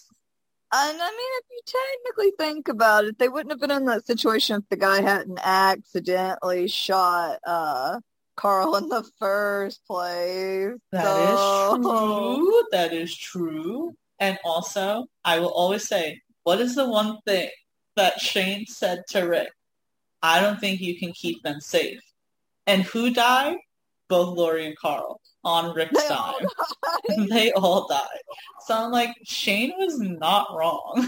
I know. It's fucked. We're bad people. I know. Oh my God. I don't know. You can't help. Again, Shane, I feel like, is so deeply ingrained in The Walking Dead because first of all, he came back in a flashback, not a flashback, sorry. He came back in a hallucination in season 3, right? Carl, I remember this. Carl distinctly mentions him in season 4 because he's all pissed at Rick and he is like, oh, Shane taught me. Remember him. Yeah. And then even that part got me, and the fact that he does hallucinate Shane in the end and ask him, are you taking care of my baby girl? And it's like, and because Rick always knew that she was his. Oh, Rick acknowledges it, I believe, in season 9 or season 8 to Michonne. He's like, I know Judith isn't biologically mine. It's like he acknowledges that. But yeah, I mean, when Rick was like technically dying, even though he didn't die, but like I think the reason why he was hallucinating is because he was very injured. So it's like he hallucinated Shane, and it was just them in the cop car together, which is a big difference from in season 3 when he hallucinates Shane. He hallucinates Shane shooting at him. But in season 9 when he hallucinates Shane, it's them just chilling and almost admitting, like, you know what, you were an asshole, but you were right. No. So. Shane loved being right, so you know what, it's fitting. Exactly. But I love Shane. Agreed. Which makes my number 3 perfect to stay on the choo-choo Jon Bernthal train, because we're doing... Oh, hell yeah, I don't want off the train, Tia. Because we're doing motherfucking Frank Castle from The Punisher. I do it. Perfect. Oh my God. I know that I say this story all the time, but I'm going to say it one more time for the new listeners. I didn't really watch Daredevil season 1, right? I got into it a little. I never finished it, or anything like that. And then I remember season 2 coming out, and they're like, and I didn't know who Jon Bernthal was at all. I didn't even really know who the Punisher was, but I remember seeing that it was a big deal because just at that moment is when Marvel got the rights back to say, like, the Punisher, So it was like, oh my God, it's a big deal. Season 2, the Punisher is going to be it, and Elektra, but like, fuck Elektra. But they were like, fuck Elektra. They were like, the Punisher is going to be in it. It's a big deal. And I'm like, and at that point I'm into the MCU and everything. So I sat there and said, well, I want to kind of see what the big deal is, right? Oh, I knew I was going to dedicate so much time to the show and this character in that moment where Matt Murdock is like, all these like, different, gangsters are getting shot up in the city, the Irish, the cartels, the this, the that, and they all think it's an army because they're just getting like blown away and they're getting obliterated. And, it obviously like, blah, blah, blah, it has to be an army, it has to be a multitude of people. And I love the setup when, Matt's just like talking to that very injured cartel member and he's like, who were they? And the guy's like, no, they, him. It's one man. And I was like, oh my God. And then you see the boots and I was like, this is the best when shit he just ever. starts walking, oh my God. Oh my God. So why is John Bernthal's Frank Castle the best? Just so many reasons. That's so big. My thing with him is like, you know, I grew up with the other Punisher, which I don't really remember, but the way he just came in swinging big dick energy, I was like, oh shit, that was a hell of an entrance. It's a hell of an entrance, right?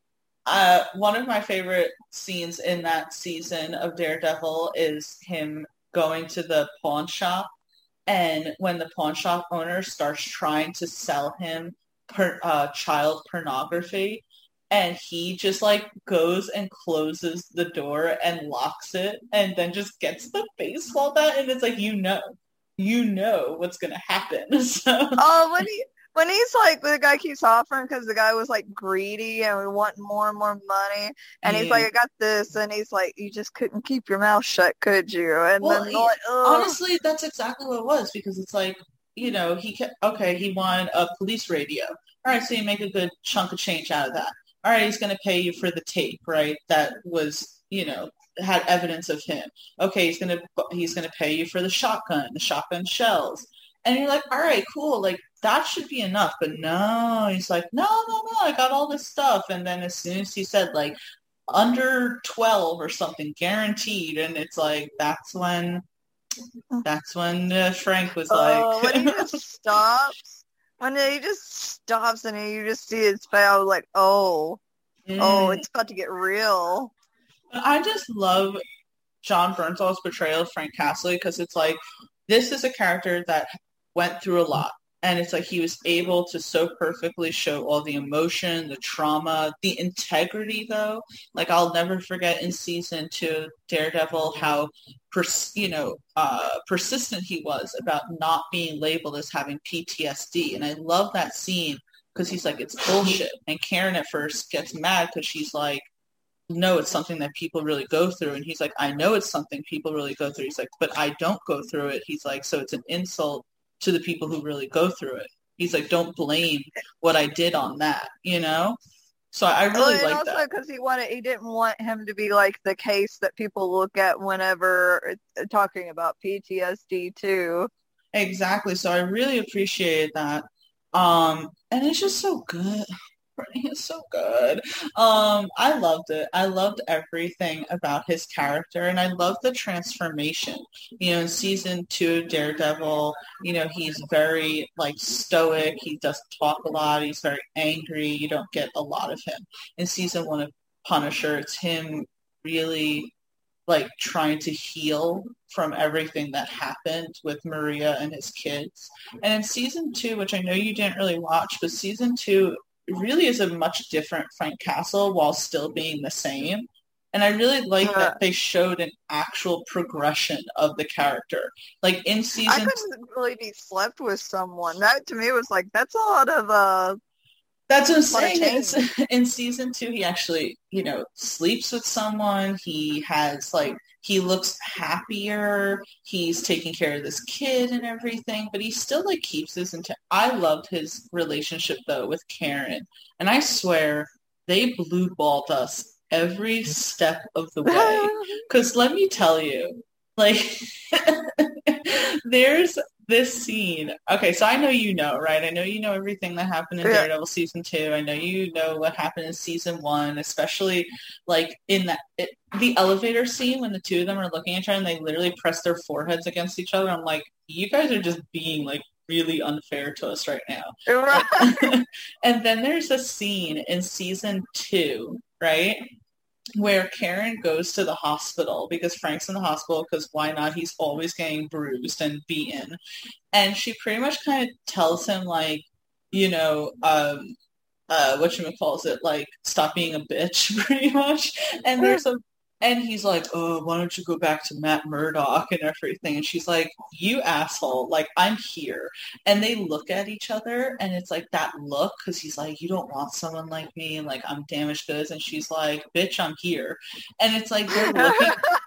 And they're, like, looking at each other, and then, of course, the kid, like, comes in, and she's like, oh, you two are so cute. And I was like, you ruined the moment, but at the same time, you also confirmed my beliefs. Yeah, he confirmed that you confirm the ship. And the ship is there. Other people see the ship.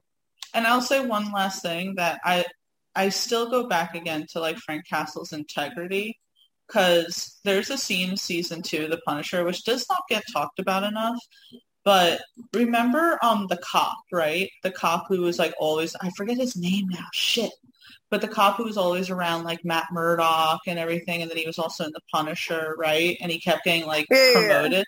There's at some point where he like has the opportunity to take Frank in, but Frank obviously is on this mission.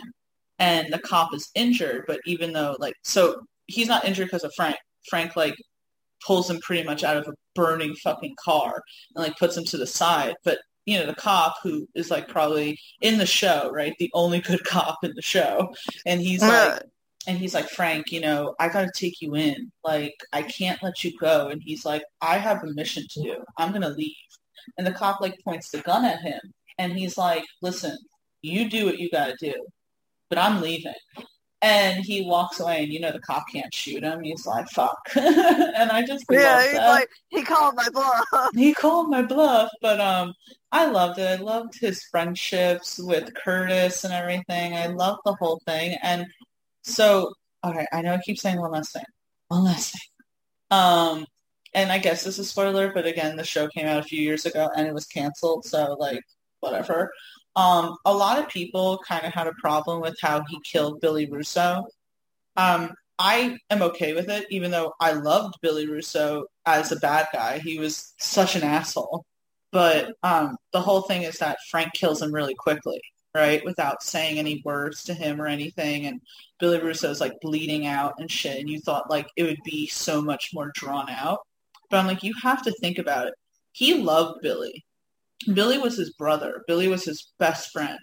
And he finds out all this shit about Billy. And he knows how Billy betrayed him, how he lied. And pretty much found out like how manipulating Billy could be. And he still knew though that a part of him like loved him based on their past. So it's like he knew he needed to get in and out. He knew he had to go in and just pull the trigger and not allow Billy to, you know, talk his way out of it, because he knew that if that was it, he'd lose his chance forever. So I'm like, I was okay with him just killing Billy. A lot of people were like, oh, it was anticlimactic. And I'm like, you don't understand. Like, Frank really fought against that whole decision. And Frank also had a lot of growth through up until that point too. So it would be kind of counterproductive to be like, see, he's still the same way it was. And it's like, no, he's ready to kind of put it behind him. Well, that was another thing, because like Curtis kept saying, like, you have to put this behind you. And it's like, I think that was him doing that. So I really, God, John Bernthal did such a great job as Frank Castle. You have no idea, like, if they ever brought him in, first of all, if they ever brought him into the MCU, I don't want to know about it. I just want to be watching a movie one day and him fucking pop up, and I'll freak out. You want to be like freaking Alfred when he sees Batman when he's on vacation.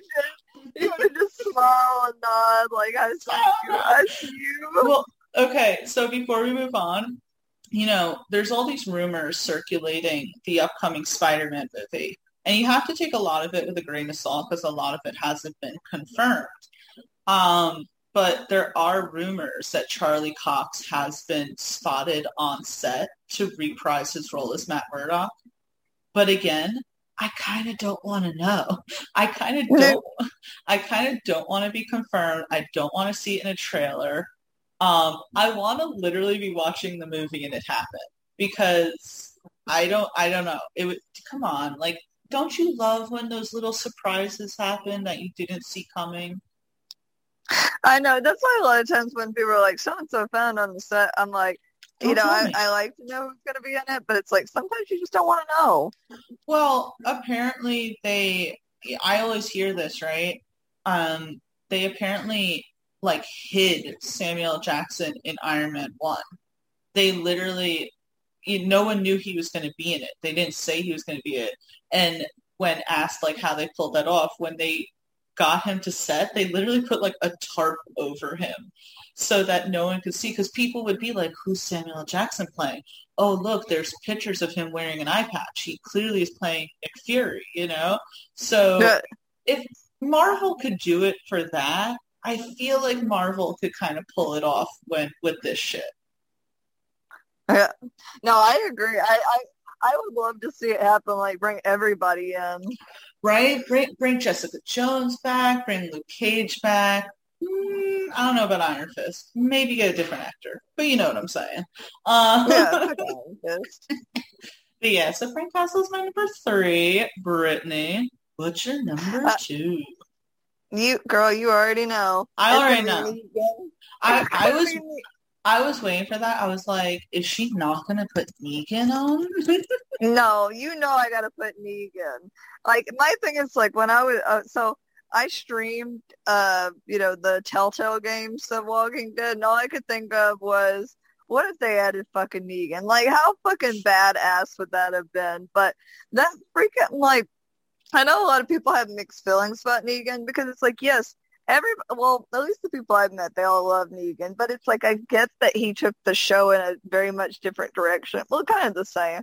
But it wasn't really his fault. It was just the way that things kind of continued on. But he was the big bad. He was devastating enough for Tia. She nearly stopped watching. Well, you did kind of just stop watching the show after him. I'm sorry, Tia. You were devastated. But I don't know. There's something like, I am a big fan of villains that are multifaceted, where they can be good, they can be bad, they can be, and he really did have his good bad points. He was pretty devastated when Carl died, and you would think he wouldn't because it's like, oh, he's going to kill him, he's going to make an example out of all this. And it's like, no, they really bonded, which I think it's a big reason why, I haven't kept up with it now, why he took such good care of Judith. Because that is the last part of that entire family. I don't know if Rick is dead, but, he's definitely not taking care of his kid. Rick isn't dead. He just essentially left the show. But they are, believe it or not, making, like, a movie with Rick. Like a TV movie. If Negan's not in it, I don't want it. What if they bring back Shane?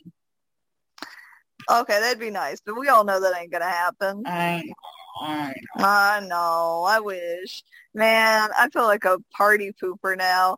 But I don't know. I love Negan because he was the first, like, I remember seeing him and I was like, I don't like him.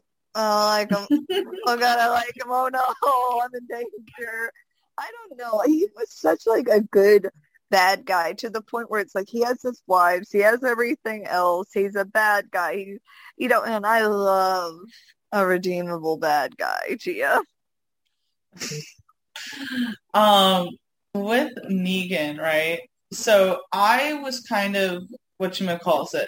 I watching, I don't know if I was watching Walking Dead at that point because I literally binge watched Walking Dead like all 6 seasons within like a summer right before season 7 came out, right? But I obviously knew of The Walking Dead. Quick little story.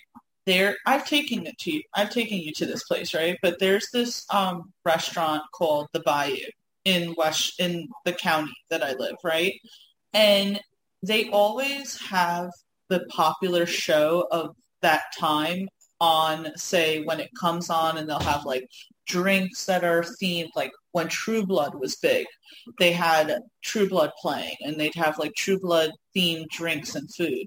So with The Walking Dead, they did the same. So I knew about Walking Dead, and I remember there was an interview with Jeffrey Dean Morgan on some late show, right? Where they're like, okay, tell us, your upcoming projects. And he's like, I just got cast in The Walking Dead, but I can't tell you who I'm playing. And I remember seeing on Twitter, people are like, he's playing Negan. There's no way he's not playing Negan. Because he looks like the guy. I mean, he does. He does. He's not quite as like big, bulky as the other Negan, but he's Negan. He's got the swagger. He's definitely got the swagger. Brittany loves Negan. If you guys don't know this by now, like I cosplay Negan. She cosplayed as Negan. There are two characters in this world that Brittany loves the most. That is Hannibal Lecter and Negan. That's it. That's all I need, Tia. I had no chance when that was my first love interest in any show that I simmed for was fucking Hannibal Lecter and Clarice. So you know what? I never had a chance, Tia. I never had a chance. No, she did not. And I did stop watching The Walking Dead after Negan got. No offense to Jeffrey Dean Morgan. He is doing a fantastic job as Negan. That was brutal. It's fine, Tia. He was making spaghetti, Tia. Oh my God.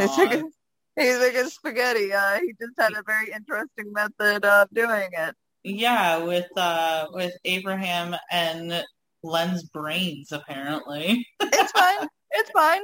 It's fine. It's fine. It's fine. It's fine. But yeah, I that character, that's a good character. He has to be probably one of the most iconic TV characters at this point, right? I have to imagine. Oh, I would too, because anytime I'm like, oh, Negan, nobody's ever like, who the fuck is Negan? They always instantly know. You know who Negan is. And which begs the question, I wonder I don't think it's going to happen, because the next season of The Walking Dead is going to be the last season. But it would have been super interesting to see what the show could have been like if, say, Negan left. But I just don't think that it's possible to have the show. Don't put that evil on me. I don't think it's possible to have the show without Negan. It's like he's the glue right now that's keeping everything afloat. They don't have Rick anymore. They don't have Michonne anymore.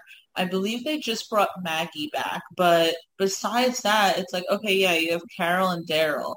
But I always saw them as side characters, not like people who could carry a show. At this point, it's like only Negan. There's Daryl Simps that are going to be coming for you, Tia. Oh, I know. The Daryl Simps are going to be all over. They're going to be like, screw you. I only watch...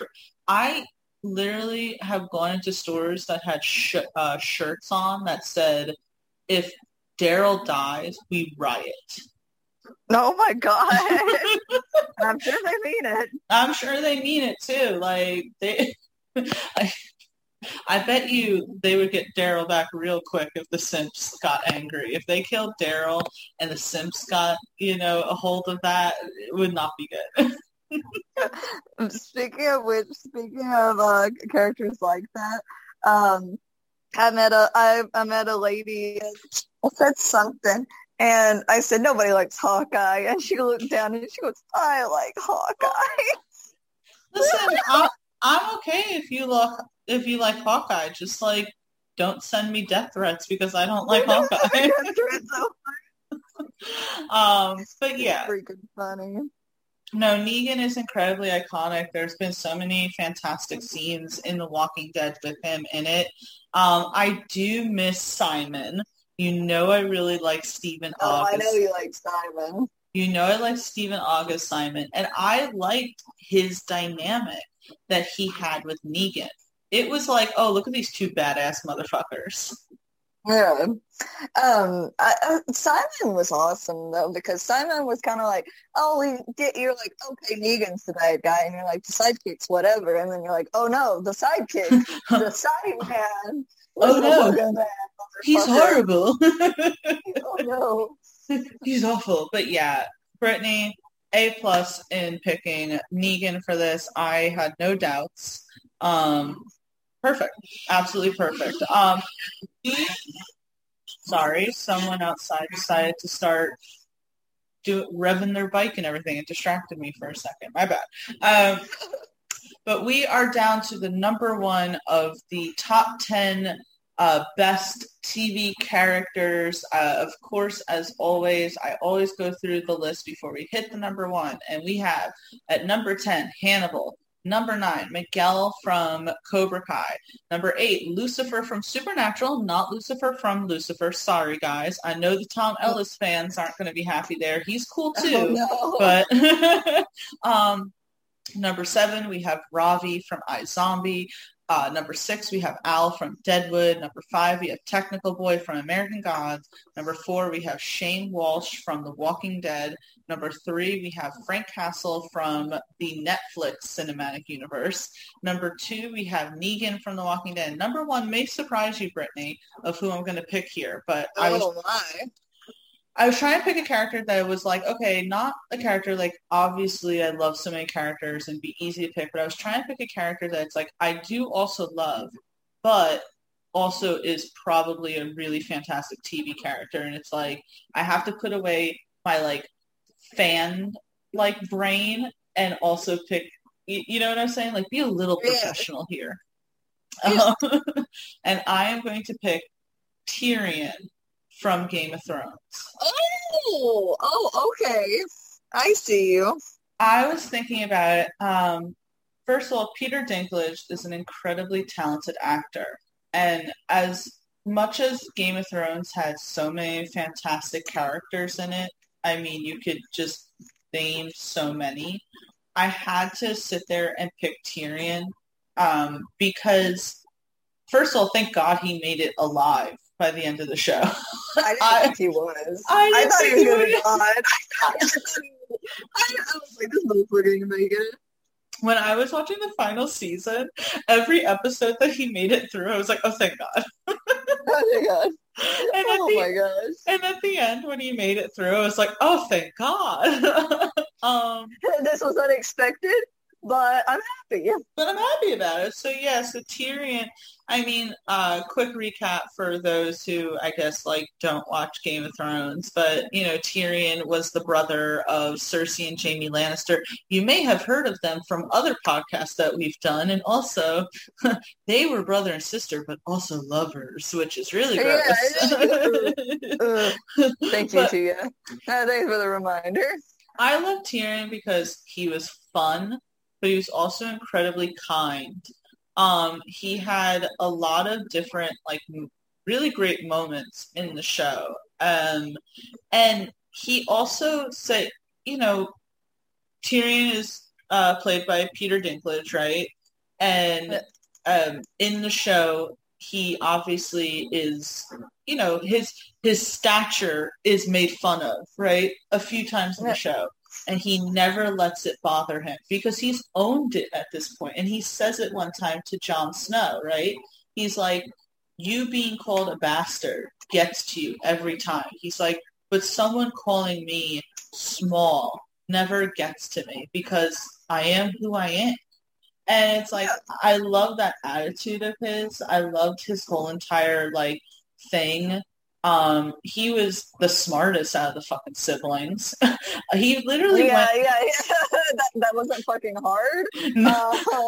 He literally, whatchamacallit, went on to become Daenerys's advisor because she trusted him so much. Literally, so I know that you only watched the final season of Game of Thrones, but a big scene is the Battle of Blackwater, where freaking Robert Baratheon's brother, which now I forget his name, Stannis or something, is trying to attack the capital, and this is when Joffrey is king, right? And Joffrey, being the little bitch that he is, has no idea what the fuck he's doing in the middle of war because he's a little bitch. And Tyrion really ends up, like, commanding everyone. Like, he's the one coming up with the strategic planning of how to, you know, save their freaking city and protect themselves from not dying. So I love that. I love when Tyrion slapped Joffrey. It was the best scene ever. Amazing. When he fucking keeps doing it, I was like, it was the best. Man.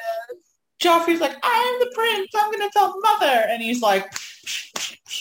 And I just remember... starts bitch laughing him. And I remember the Hound just kind of sitting there just laughing because it was like, you know, you deserve that. By the way, I love that I could hear your keyboard typing. I'm sorry. I'm getting ready for a stream and I was like, I'm barely hit it. She won't notice. No, I was like, wow, Brittany's become a faster typer since last, but... I said he's like trying to type really slow because I didn't want to fuck with the podcast like. and that's not me calling you out. I was like, oh wow, she's become faster. But, really quick with Tyrion, I just love his character so much. It's just a great character that I really loved watching transform throughout the seasons. And, one of the best moments to me is when he kills his dad, which sounds really fucked up, but Only slightly. But that was him standing up to his father. He has his besides Jaime, right? His family does not love him. Cersei is an absolute horror to him. Tries to get him killed several times. The father consistently tells him that he hates him and that he wishes that he had died. And then even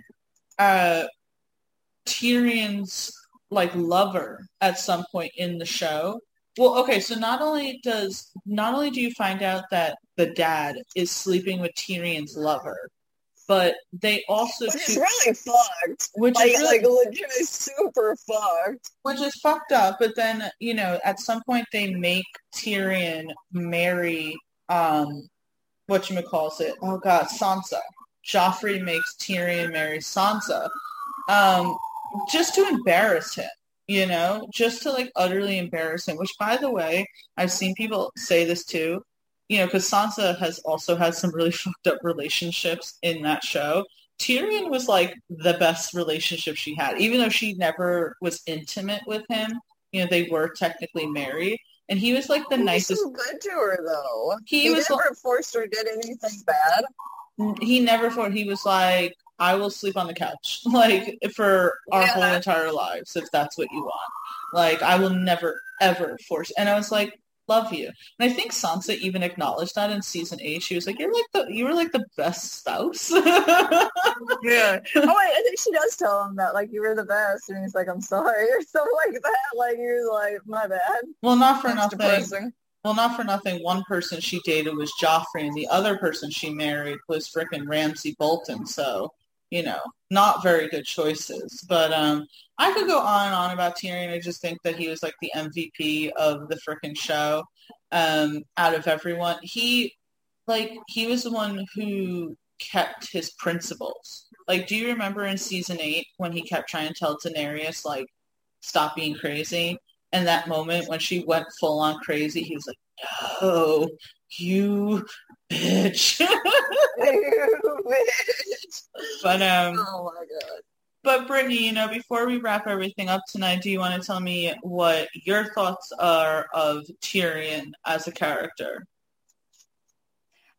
With Tyrion, what I appreciated about him was I thought, I knew everybody was obsessed with him. When I was working at GameStop, when, Game of Thrones first came out, everyone was obsessed. They talk about, it's that's what I do. I drink and know things. And I was like, okay.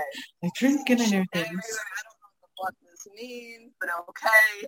I'm actually getting to see it and looking back at the clips, looking back at all of his parts, because I was trying to catch up and get an idea of what was going on before the final season, because I was like, there's no way I'm going to catch up, just like this.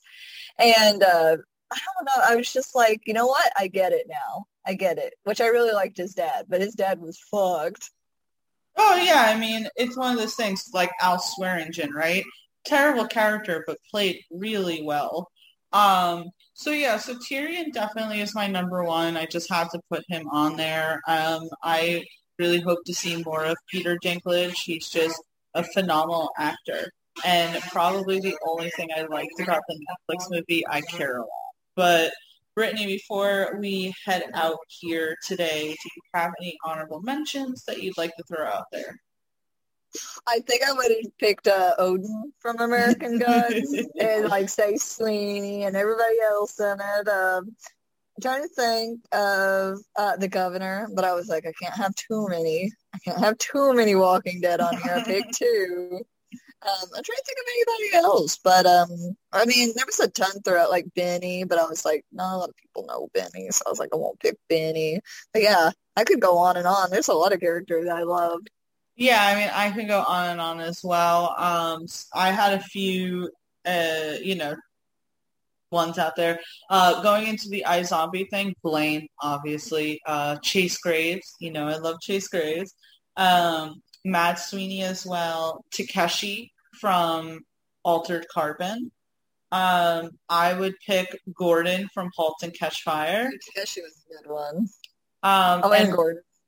And Walt Breslin from Narcos Mexico, because we love Scoot McNairy. So those are the top 10 best TV characters. Obviously, again, these are more modern.